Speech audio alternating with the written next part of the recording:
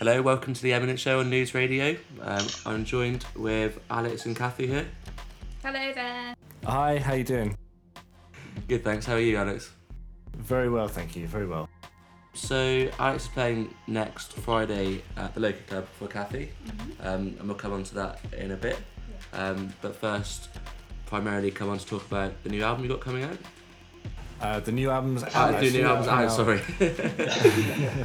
Came out in June on Max Cooper's Mesh label. It's called Beneath the Surface. So can you tell us a little bit more about the album, please? Sure. Okay, so this is the follow-up to an album called Illuminate, which I released 5 years ago on Motorlet Monkey Town Records. And it's quite a gap between the albums. I feel like as an artist, like Illuminate did really well. That was a real kind of jump in my career, and I spent a couple of years touring all over the world. Got to tour with Moderat, playing in some amazing venues. Got to tour playing some like tiny little venues and all sorts of random places in between. And that was a lot of fun. Got to travel around a lot and gain some amazing experiences playing my music live and in front of all sorts of audiences. And felt like it was really important for me as an artist to kind of have a bit of a gap between writing albums, so that I felt like when I started writing a new album I got something new to say. So Beneath the Surface is as a result of that. It took about 2.5 years to make, and it's very much about me kind of not being on the road so much, but taking those experiences sort of back into the studio with a new studio setup, lots of new equipment, lots of inspiration from the experiences that I'd had, and making a new record out of it. Cool. So I guess we'll come on to talk about your equipment again in a bit. The performance you're doing at the moment, though, the live AV show, when you were writing the album, were you sort of taking that element into consideration? Was that something you want to do with the album, like think about how performances and the sort of audio-visual aspect of it?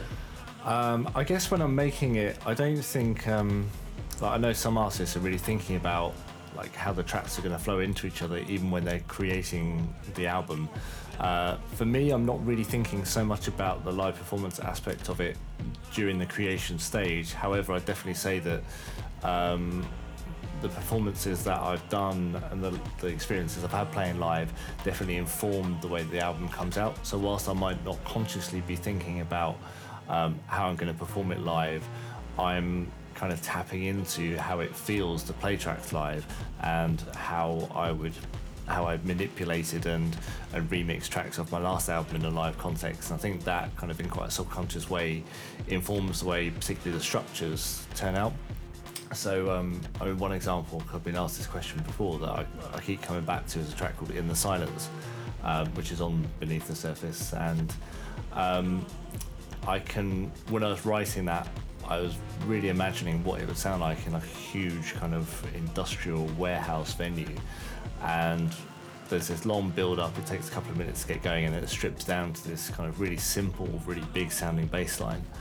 And I feel that experiences I've had playing in those sorts of environments gave me the confidence to make a tune like that, where it just strips down to like one pretty much 3-note bass line, and having played in those sorts of environments, kind of get a feel for how that sort of track is going to work.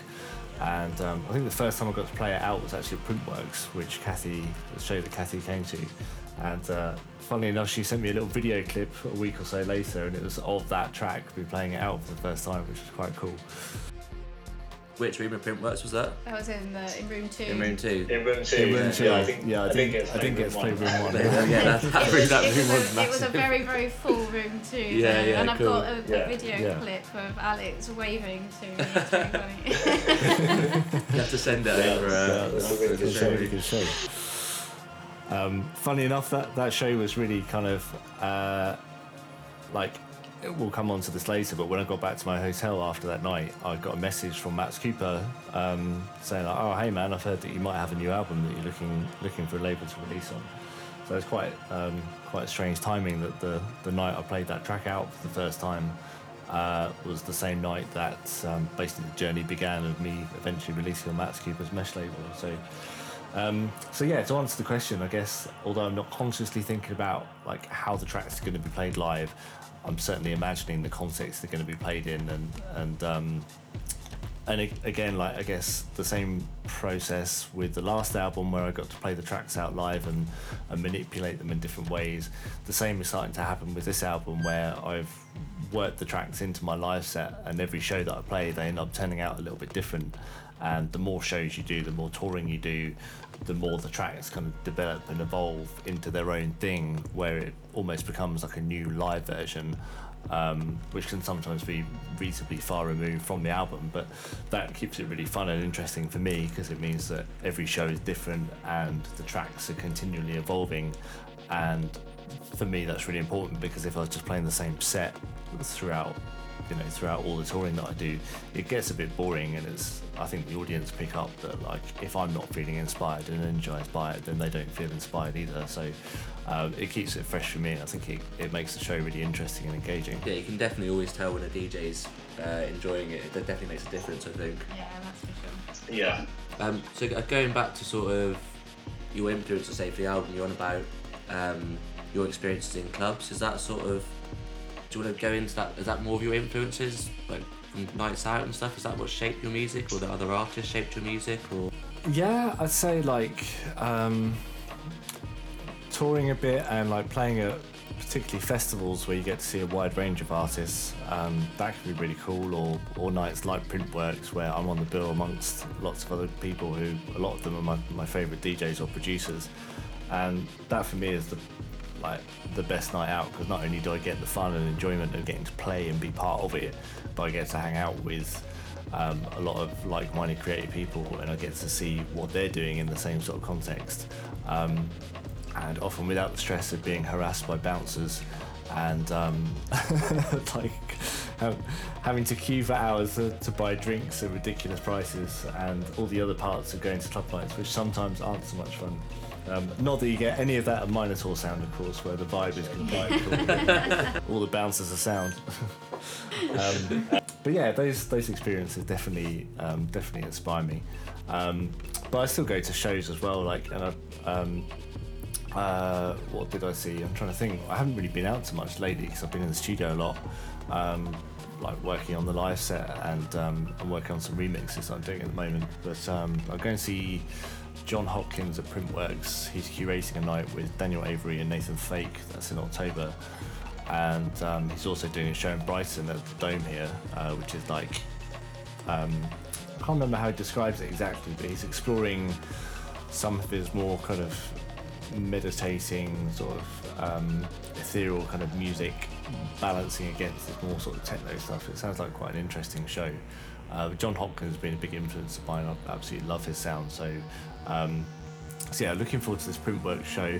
I'm actually going away for 2 months at the end of this year to the Canary Islands, primarily, well, 2 reasons. One, to escape the UK winter and the miserable weather, but also to start working on a new EP. So I'm going to be taking quite a lot of equipment with me and setting up a little studio over there.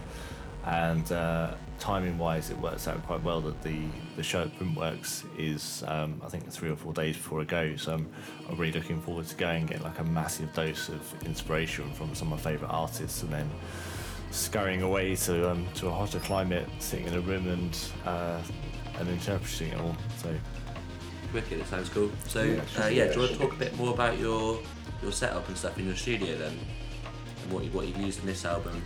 Sure.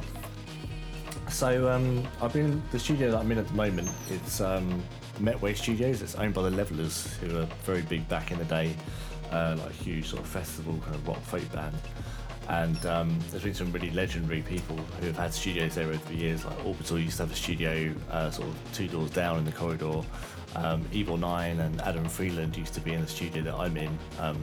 It was like very big part of the whole sort of breakbeat scene, which was really big in Brighton sort of back in the day.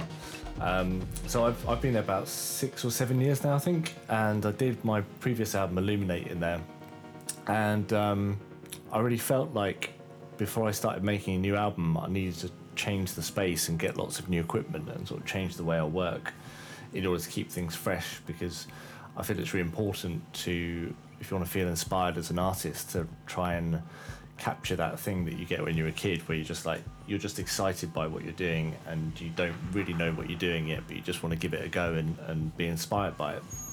And I think there's a bit of a risk sometimes as a producer. Like I'm in the studio usually 5 or 6 days a week. I spend a lot of time in there, and you're using the same equipment, and there gets a point, like no matter how much you might love a certain synth or whatever, you're going to exhausted a lot of the sounds that you can get from it. So it's really important for me to give myself new challenges, have new equipment to play with, and find different methodologies and different ways of working to try and keep things fresh. So before I started working on the last album, I invested in a big like 24 track analog desk, loads more outboard. I got some more like outboard compressors, pretty much like any bit of kit that I've been using as like a plug-in analog emulation.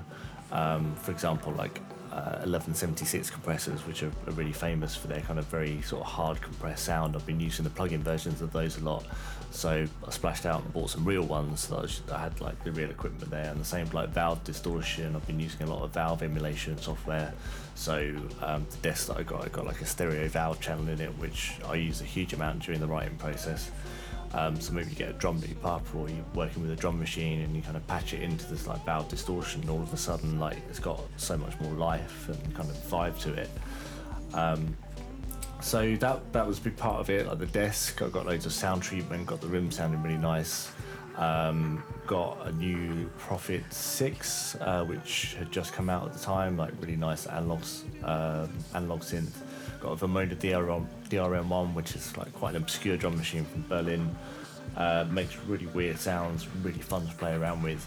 Really difficult to recall the sounds because there's no digital presets or any sort of preset that you call on. You just basically mess around with the knobs, find the sound you like, and you have to record it before it's gone because you'll never get it to sound quite the same way twice. But that's sort of all the fun of it, really. And again, like coming back to the live thing, the way that I've been manipulating the tracks live felt so fun and intuitive to have lots of hands-on control.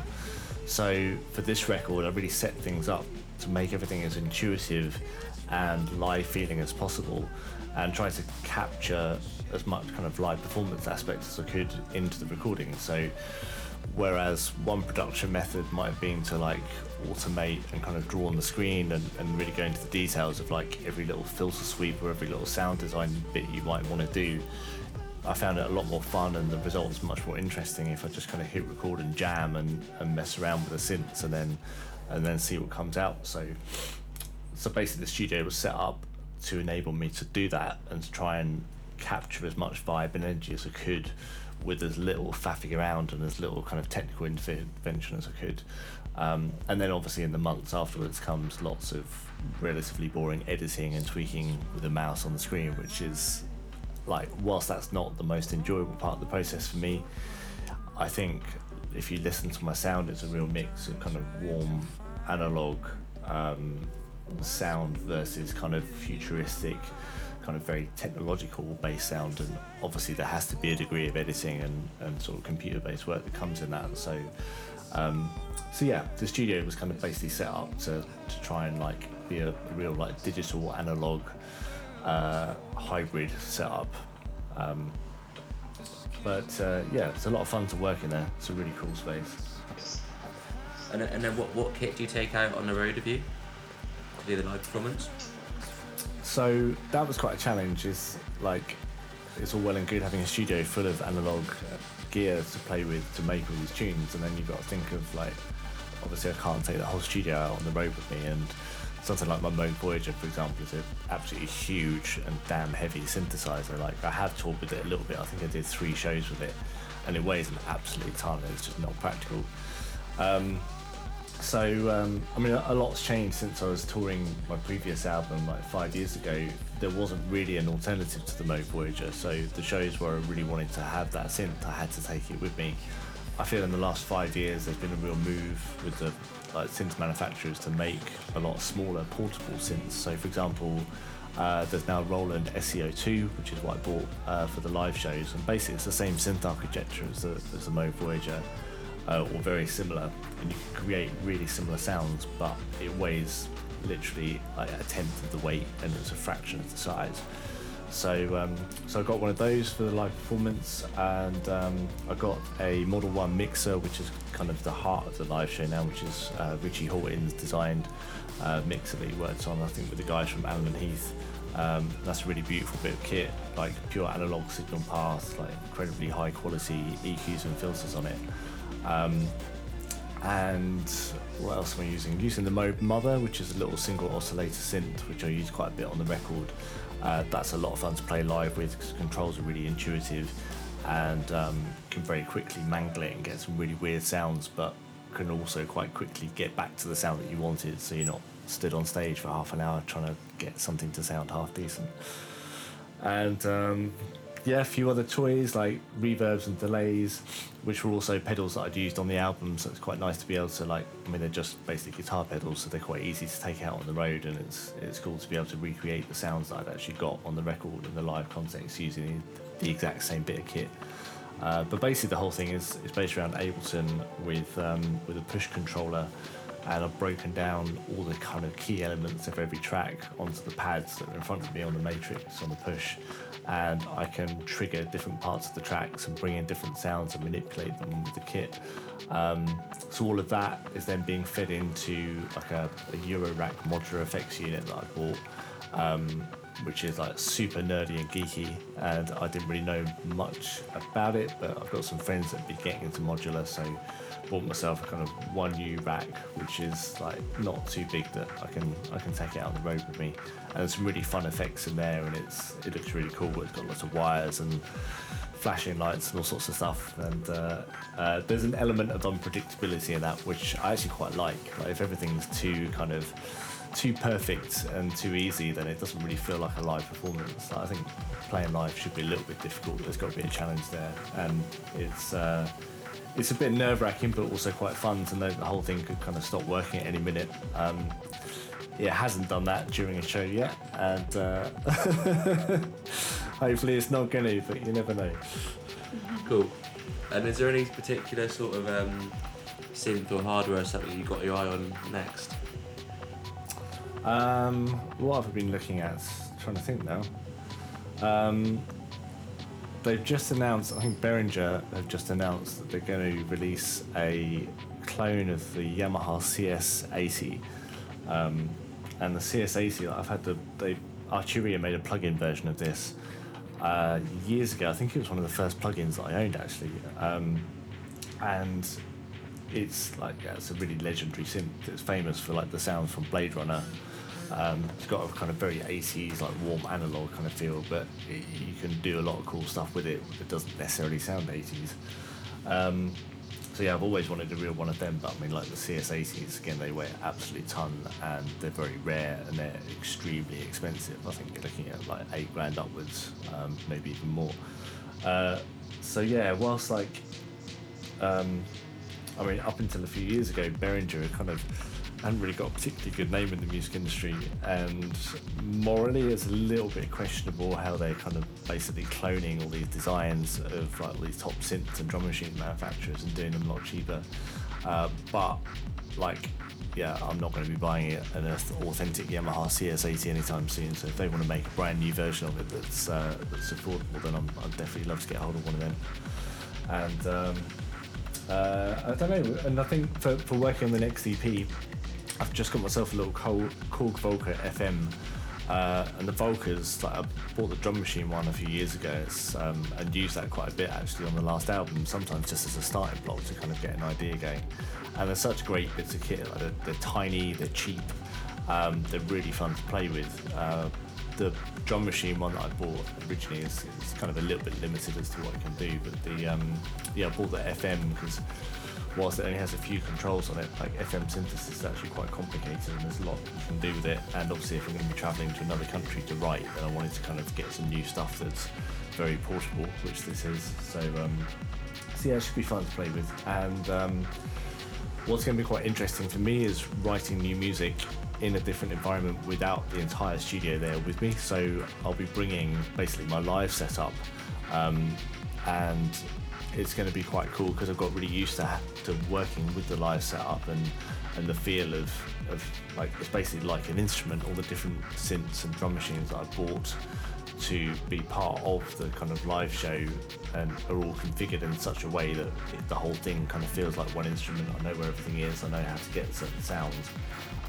So it's going to be interesting for me not to have all the synths that I usually fall back on, but just to write with these new bits of kit that I bought that were originally designed to play live with, but obviously they can be used for music creation as well. So yeah, I'm limiting myself buying too much new kit at the moment because I physically won't be able to transport it. But I'm sure when I'm back, I'll be buying some new bits of kit.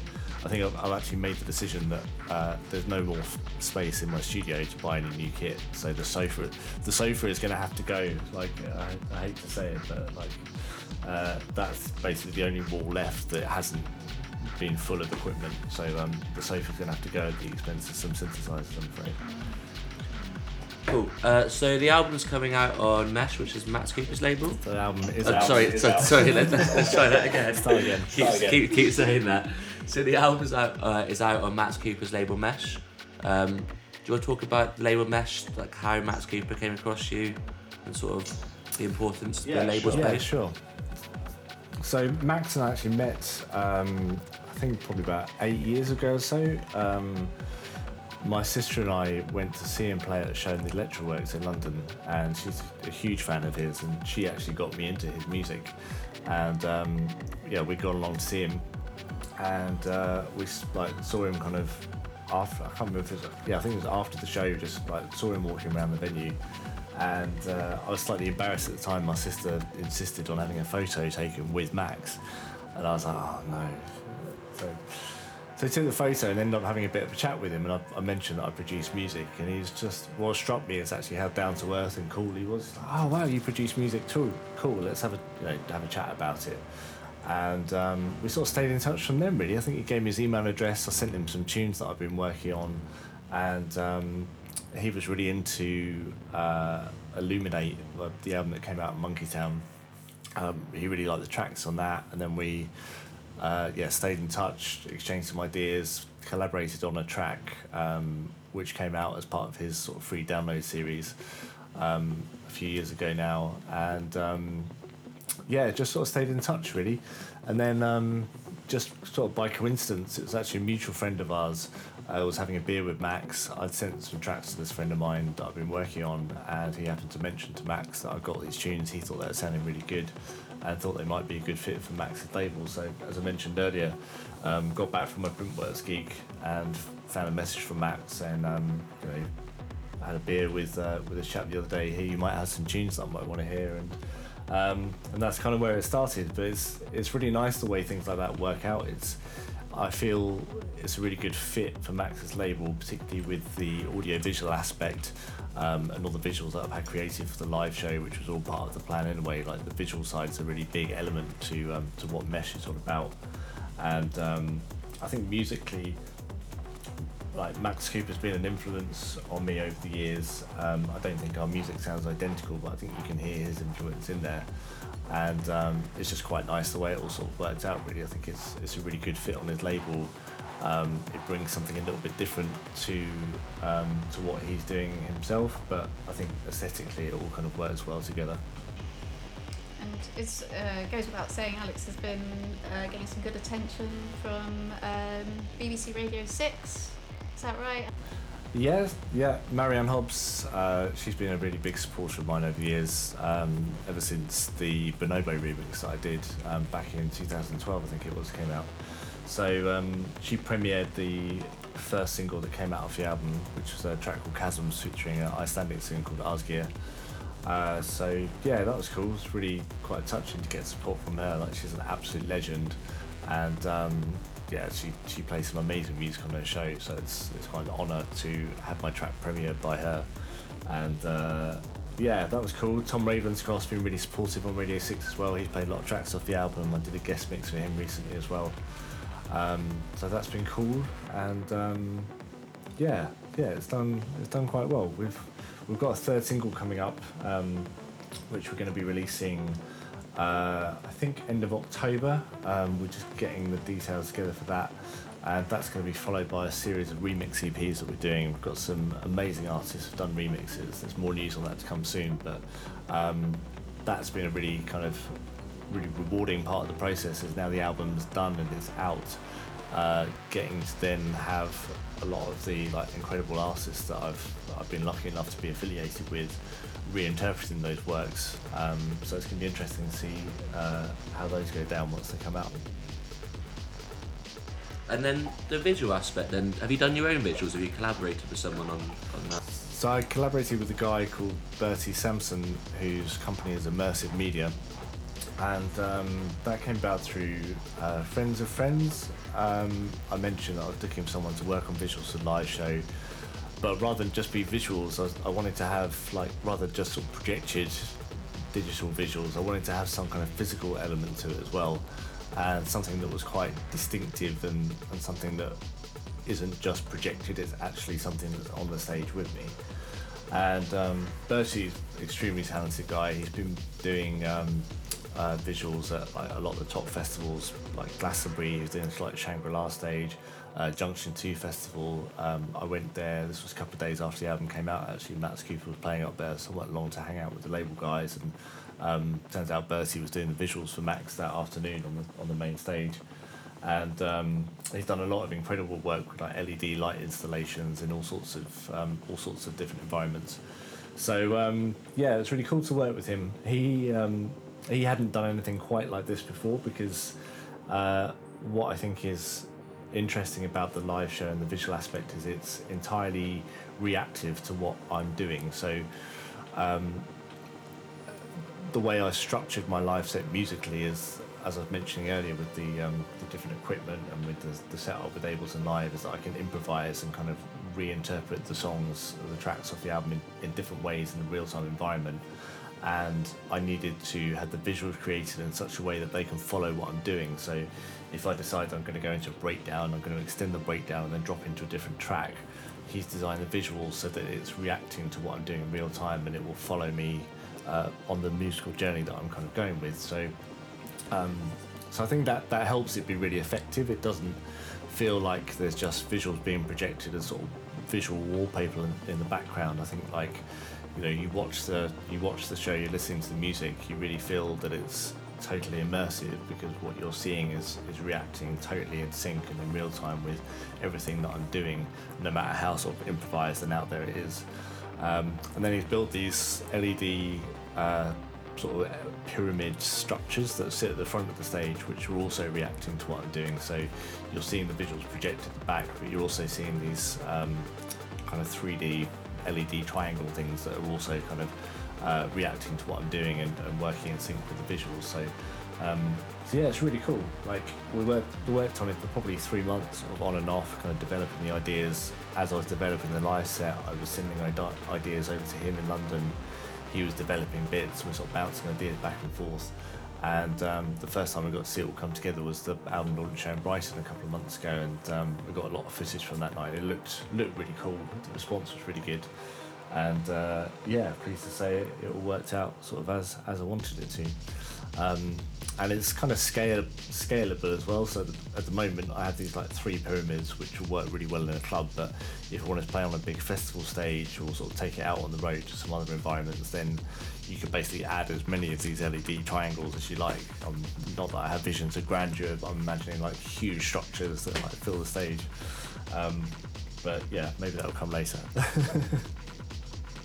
No, it'd be interesting to see. Coming to Bristol. Yeah, and in the local club as well. I'm not sure how familiar you are with the venue, Alex, but it's Yeah, that's something I can talk to you about. So, the lovely thing about the Loco Club is the fact that it's very grimy, it's sort of underground. It sort of lends itself well to the sort of Minotaur identity, if you like. The Minotaur Sound is all about being in a labyrinth. It's sort of dark and dingy. We're not your pristine sort of club night. So the fact that we're taking over these tunnels that are like literally underneath Temple Meads train station. They're the old maintenance lay-bys, I think, where the trains used to get maintained. Ah, cool. Cool. So just made me laugh, Cathy. Like, you're saying that it's not a sort of pristine kind of clean night. I haven't been out in Bristol that much in recent years, but I don't remember ever seeing clean Bristol. Yeah, we've got a reputation of being a bit dirty. Well, we better continue with that sort of reputation, especially when Minotaur Sound's involved. Yeah. Cool. So yeah, if I can talk about that for a bit. So that's apart from the fact that we've got Alex coming to play for us for the second time round, we've got this amazing venue which in its own virtue it warrants people to come along and visit it. Like I say, it's underground, it's got a really nice feel to it, it's got an amazing space, the acoustics are incredible. I've got a really good technical team sort of working closely with Alex to talk about his whole setup, making sure that we've got everything laid out for him, but also we're in the background on that night we're going to have a sort of jamming session between my technician Stefan Goodchild and a colleague of his doing a collaboration. This is Leon, who runs the Chroma Touch Dome at Shambhala Woodland. Okay, cool. So Shambhala Festival, so we get elements of that as well coming into it. So yeah, as a venue, I'm really excited to get it all together. Because it's kind of like a blank canvas in there. Although you've got the tunnel, which is the very identifiable bit of the club. Yes. It is a blank canvas that you can sort of dry hire and do what you want with the space, which makes it great as well. Exactly, and it's a space that doesn't get utilised enough. I mean, Bristol's already at risk of losing so many venues. It's one of those places that's just sort of the jewel in the crown when it comes to clubbing and sort of nightlife in Bristol. So I'm really excited about the fact that we get this really good opportunity to use it. Cool. Sounds like fun. Really looking forward to seeing it. Yeah. Okay. So, Go on. so have you been to other nights there before? What kind of thing do they normally have? I've been to a couple of nights. I went to a Halloween night there once, which was absolutely insane. It's actually it's looked after. I don't think it's owned. I think it's looked after by Invisible Circus, and they are quite a sort of well-known. They look after the Island and a couple of other venues in Bristol. Right. And they're very well known for sort of quirky, outlandish events. You know, you'll have, like people sort of throwing fire. I don't know, it's like anything to do with fire and poi in one room, and then there'll be like lashings of techno in the other. So they're well known for quirky stuff. That's for sure. Nice. Cool. How quirky are you expecting my show to be? Well, You got like a special outfit. Right? You know what kind of club this is, don't you? well, I mean, if there's anything to do with the first night that you obviously you were with us at Blue Mountain, and I mean that was absolute beauty to see, because I saw you first play at Printworks.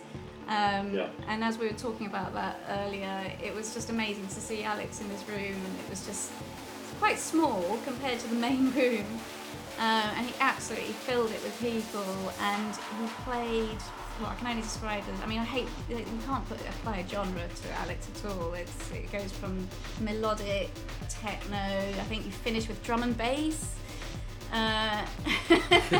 Quite possibly. And the whole room, you could see that, I mean, everyone was just so fired up and raring to go. The vibe was just off the scale, and I knew that you would bring that really well to Minotaur, and you did that so well when we had you at Blue Mountain. So the fact that you're doing this now live at the Loco Club is just, I'm just chomping at the bit for it, really. Wicked. Cool, I'm looking forward to it.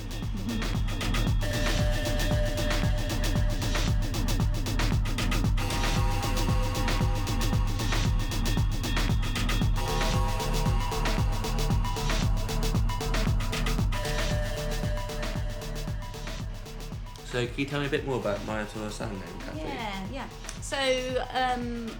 So I came to Bristol in 2014, and having not known Bristol at all, literally I came along, loved it. I love its the way it embraces music and culture in such a diverse way. And up until then, I've lived in the Midlands and not really got involved in music at all, let alone DJing or anything like that. And I've been brought up on quite a bit of synthy stuff. Never even realised it was called techno. So attended a couple of nights, which I thought were really good. And I thought, oh, I can do this. And being a project manager, I decided to just sort of get involved. And that's how Minotaur Sound was born in 2016. I brought a complete unknown Illinois from Halle. Loved his sound. And the thing that I do is just sort of latch onto people with who their sound just sort of I can relate to. It's anything that's warm, melodic.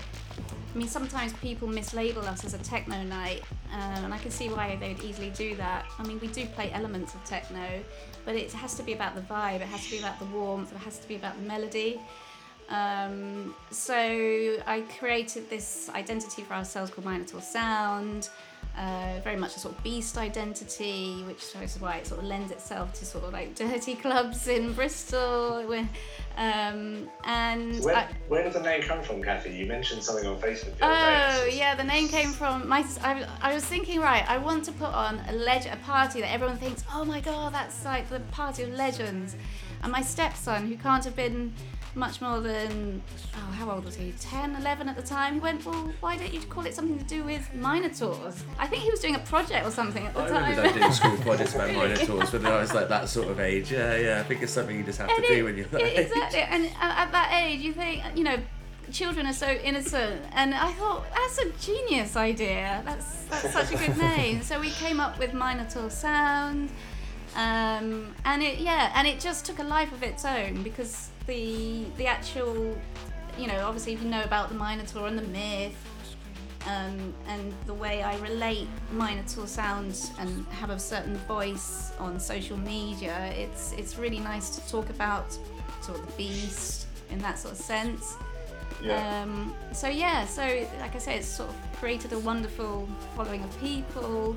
Yeah, I think it's kind of cool how, Minotaur is like this mythical beast, and it also means that you can give the club night like an identity. It's like it's its own thing. Kind of, you almost personify it in a mythical object. So I think that's pretty cool. Yeah, no, it's nice. It's nice to see that, and this will be the 6th party that we've hosted. We do smaller sort of mini Minotaurs in between, but it really takes the stuffing out of me. So promoting, as you will probably know, promoting and putting on big nights is absolutely mega. Especially in Bristol as well. There's a lot of competition as well. Oh gosh, yeah, and not only that, there's a lot of pressure to. I'll be lucky if I break even. Obviously, it's just a very competitive environment. But we do it for the love, and it's so nice to see people come along and enjoy that and spread that enjoyment and spread that love. So one of the really good moments that we had back in the day was 2007. I think it was like our 2nd big night, and I heard of a guy called Dennis Horvat, who at the time was just up and coming. And a lot of people said, "Oh no, don't go for him. He's not well known enough. You're going to lose money." And I was like, "Well, actually, I really like his sound." So got in touch with his agent, and that was an amazing night at Lakota. I think I'm a bit of a risk taker. That's cool. I didn't know that you bid Dennis. We chatted a bit recently on I think on Instagram, because he'd been playing out one of the tracks off my album. So I'd sort of sent, I think somebody had tagged us in the post, so I just sent a message like, oh hey man, cool to hear that you like the tracks, and he'd been playing them out. It's like, yeah, album sounds wicked. So I didn't know that you'd worked with him. Oh no, he's a really nice guy. He came along to Bristol. It was his debut in Bristol, and took a punt on him, and the night went down really well. So yeah, that was lush to see.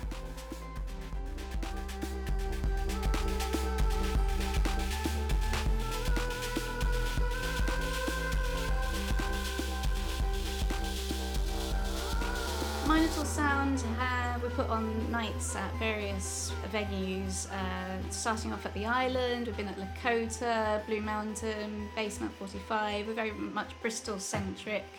like I say, any wider than that, it'll take the stuffing out of me. But we've had little mini Minotaurs in really random places. We did it at hairdressers. We did it at my partner's. Yeah. That was Glitch. Yeah. Were people Actually having their hair cut whilst the night was going on.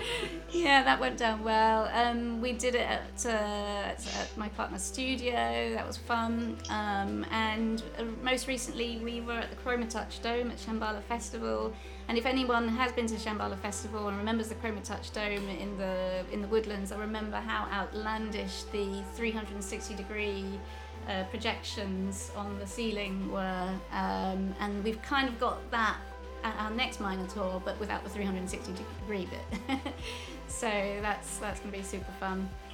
When it comes to Minotaur from an ethical perspective, what I'm really proud of is that I like pushing for more women on lineups. Obviously, I work with all genders, but I do feel that when it comes to women, sometimes we're a little bit underrepresented. So it's nice to be to provide a platform for that, and that has also inspired me to DJ. How long have you been playing for now? I haven't been playing for very long. I've been sort of dabbling on it in my front room on a tractor over the last 3-4 years, and it was quite wonderful actually, because last time Alex played for us, he brought his tractor, and I was like, oh my god, I've been doing that in my front room, and he does it out to the public. So I thought, actually, you know what, I'm gonna push myself, break through the shyness barrier, and I played for one of my nights, and I loved it so much that I decided to get my own ex-DJs as well. So Cool. yeah, so I'll be DJing. Yeah, it sounds ridiculous, doesn't it? I haven't been DJing very long, but I'm going to be sort of warming up for you, Alex.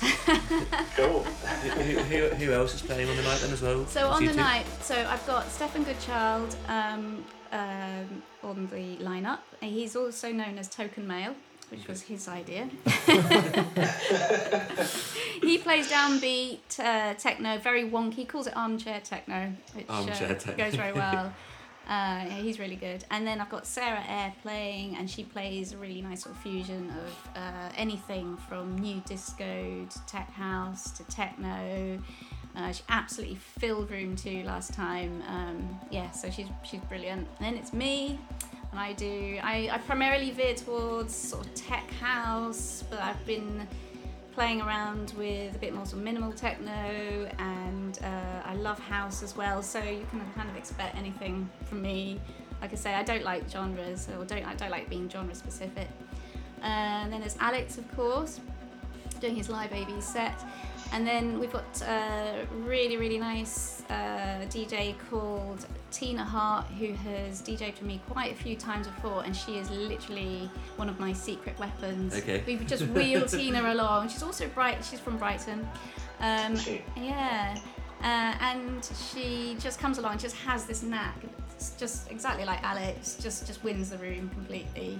And the nice thing is, and it's really nice to announce it, is that both she and Alex will be DJing at the after party as well.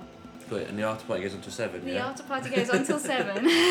Whether or not Alex and Tina will be on until 7, I don't know. I think I've got like an empty slot right at the end where, yeah, I think anything will go then. Yeah, so I hope you got all the energy. Yeah, no, it'll be fun. Like, because years ago my sister used to live in Bristol, and I think when I was at uni she was down there. So I used to drive down the M4 from London on a Friday afternoon and kind of come back on a Monday feeling like a very different person, having had not a lot of sleep and a very heavy weekend. I've been to quite a few of those after parties, like long before I was actually kind of like established and playing out. So it's going to be quite fun for me to be back in Bristol and be at a very late night after party and actually be the guy DJing. Well, it's a good job. It's a good job we don't do these very often. Probably good for all of us. Yeah. Indeed. And actually, I forgot to mention. So at the after party, we also have. So there's Alex, there's Tina. We've got. I'm talking about sort of slight risk taking, but I know I'm going to nail it. I've got brand new DJs. Sam Wilson, also known as Nova. I think he sent me a mixtape about a year ago, and I kind of forgot about it. I get sent a lot of stuff, I'm sure you get as well. And then I thought, I'll put it on, and absolutely blew me away. He came to one of my nights as well, and we got chatting. So yeah, I'm taking a chance on him, but I know he's not going to disappoint. And then Graham Styles, also known as Seamless Styles. This will be his absolute debut, and he said he's bricking it, but I know he's going to nail it. We all brick it a little bit. Yeah. And then Laura Murphy, also known as Putty Rubber. I first heard her at a Duvet Vu night, and she absolutely blew me away. On top of the fact that she's brilliantly talented, she's super lush to know. And she joined me at Shambhala as well, and just took the Woodland Dome by storm. And yeah, so we've got lots of exciting things happening at the after party as well.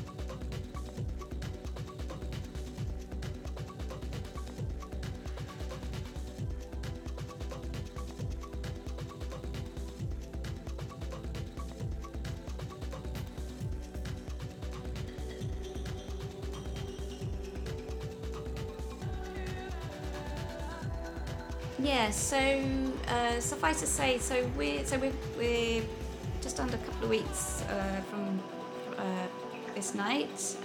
So we've got tickets currently on Head First. So we're doing really well there. So the tickets are currently priced at £8, and we'll be doing a swap for wristbands on the night. And there obviously is after party going on, and that's a £5. But anyone who goes in with their main party wristband will be able to get their after party tickets for a £5. Otherwise, it'll be a bit more expensive if you're just going to the after party. So yeah, Head First. Get your tickets today. Cool. I should probably also mention that I'll have LP copies of my new album with me on the night. Also appreciate that people might not necessarily want to buy a record and then take it out raving with them and then go to an after party, because I think knowing what Bristol after parties are like, if they did that, there's a fair chance the LP wouldn't be coming home with them. But if anyone does want to buy it on the night, then we're quite happy to take their address and post it to them, or leave it in Bristol somewhere for them to kind of collect at their convenience. Oh, that sounds amazing. Cool. Well, I'll probably grab one of those off you in that case. Oh, yeah. And it might actually be a really good ploy, because with after parties, you could just sell anything and people will buy it. Actually, no, you shouldn't really say that. Just maybe put a mirrored surface on with put little mirrored stickers. There you go, it has a practical use for you as well. Indeed.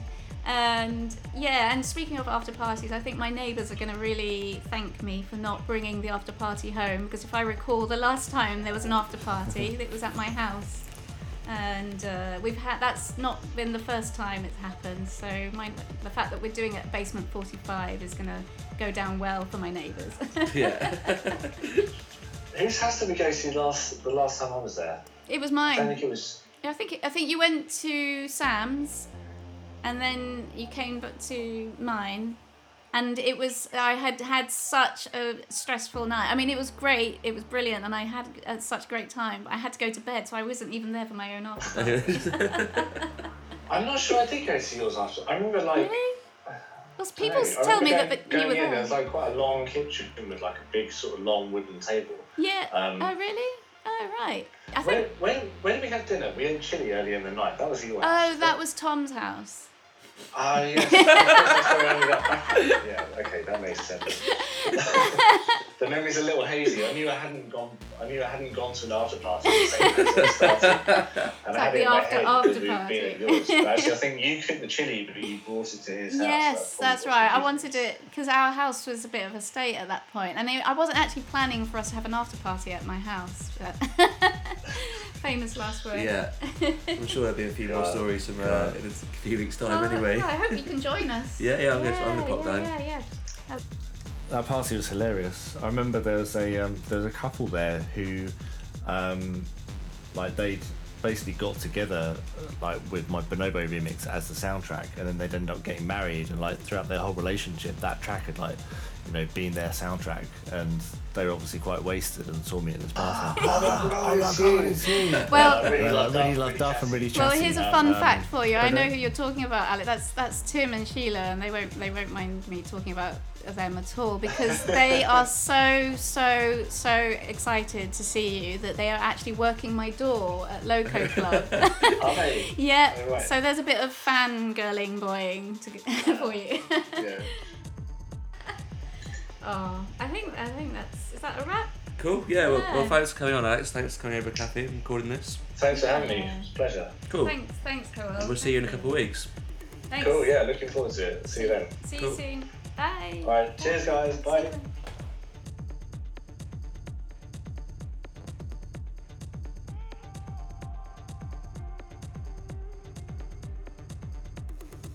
You've listening to the Eminent Show on Noods Radio with myself, Hugo Gregory, and this month's guests, Alex Banks and Cathy, aka Catchi, ahead of Alex's performance at Minotaur Sound in Bristol in just over a week. In the background now for the past hour has been Alex's new album Beneath the Surface, and I'm just going to let the last couple of tracks on the album play out before a guest mix from Catchi herself.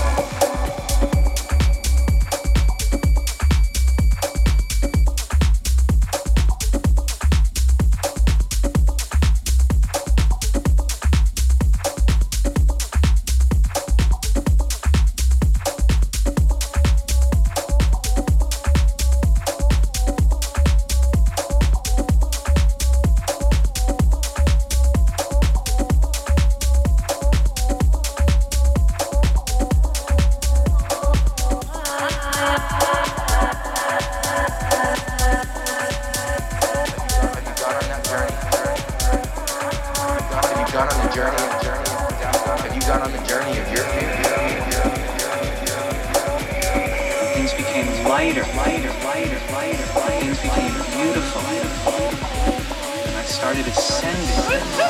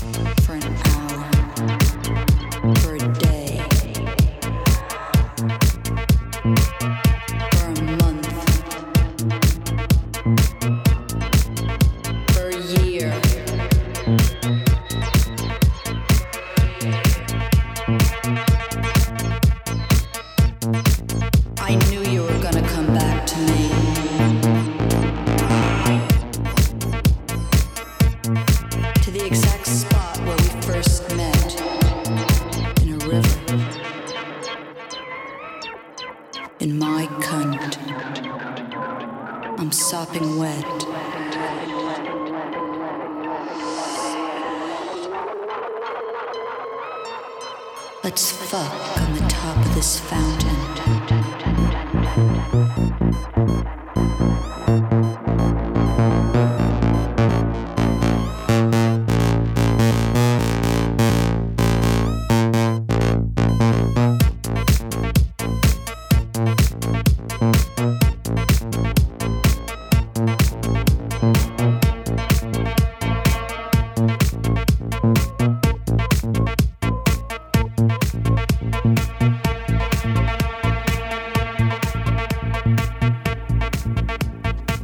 Splashing the waters of hydrochloric acid into my nostrils.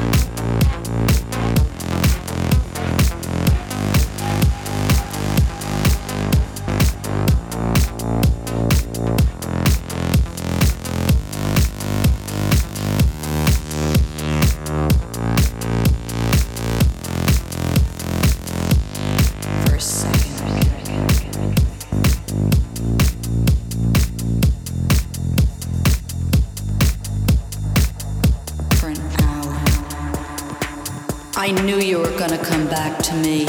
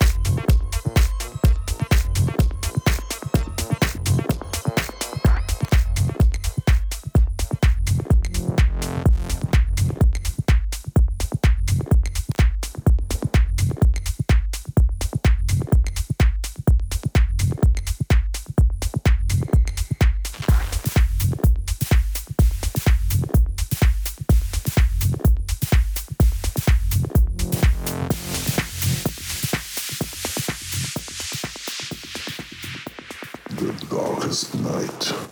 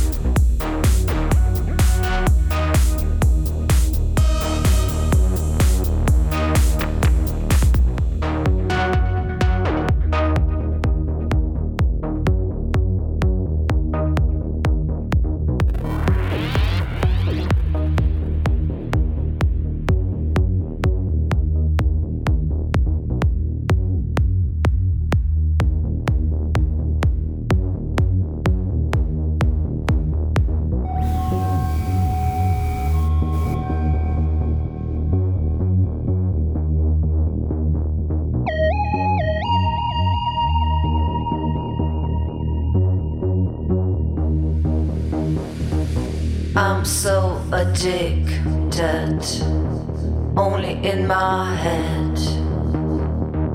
Trust my dopeness, give me your hand. Less than zero, more than one. Come on, baby, it's time to run.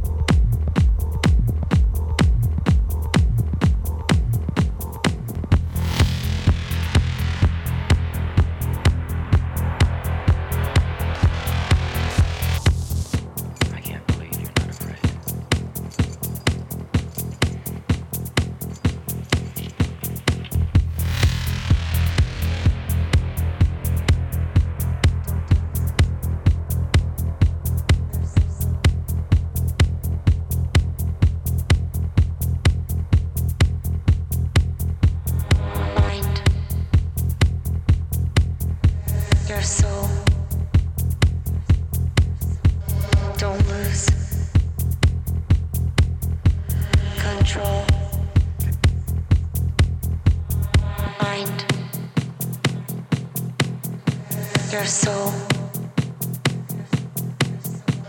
Don't lose control. Mind your soul. Don't lose control.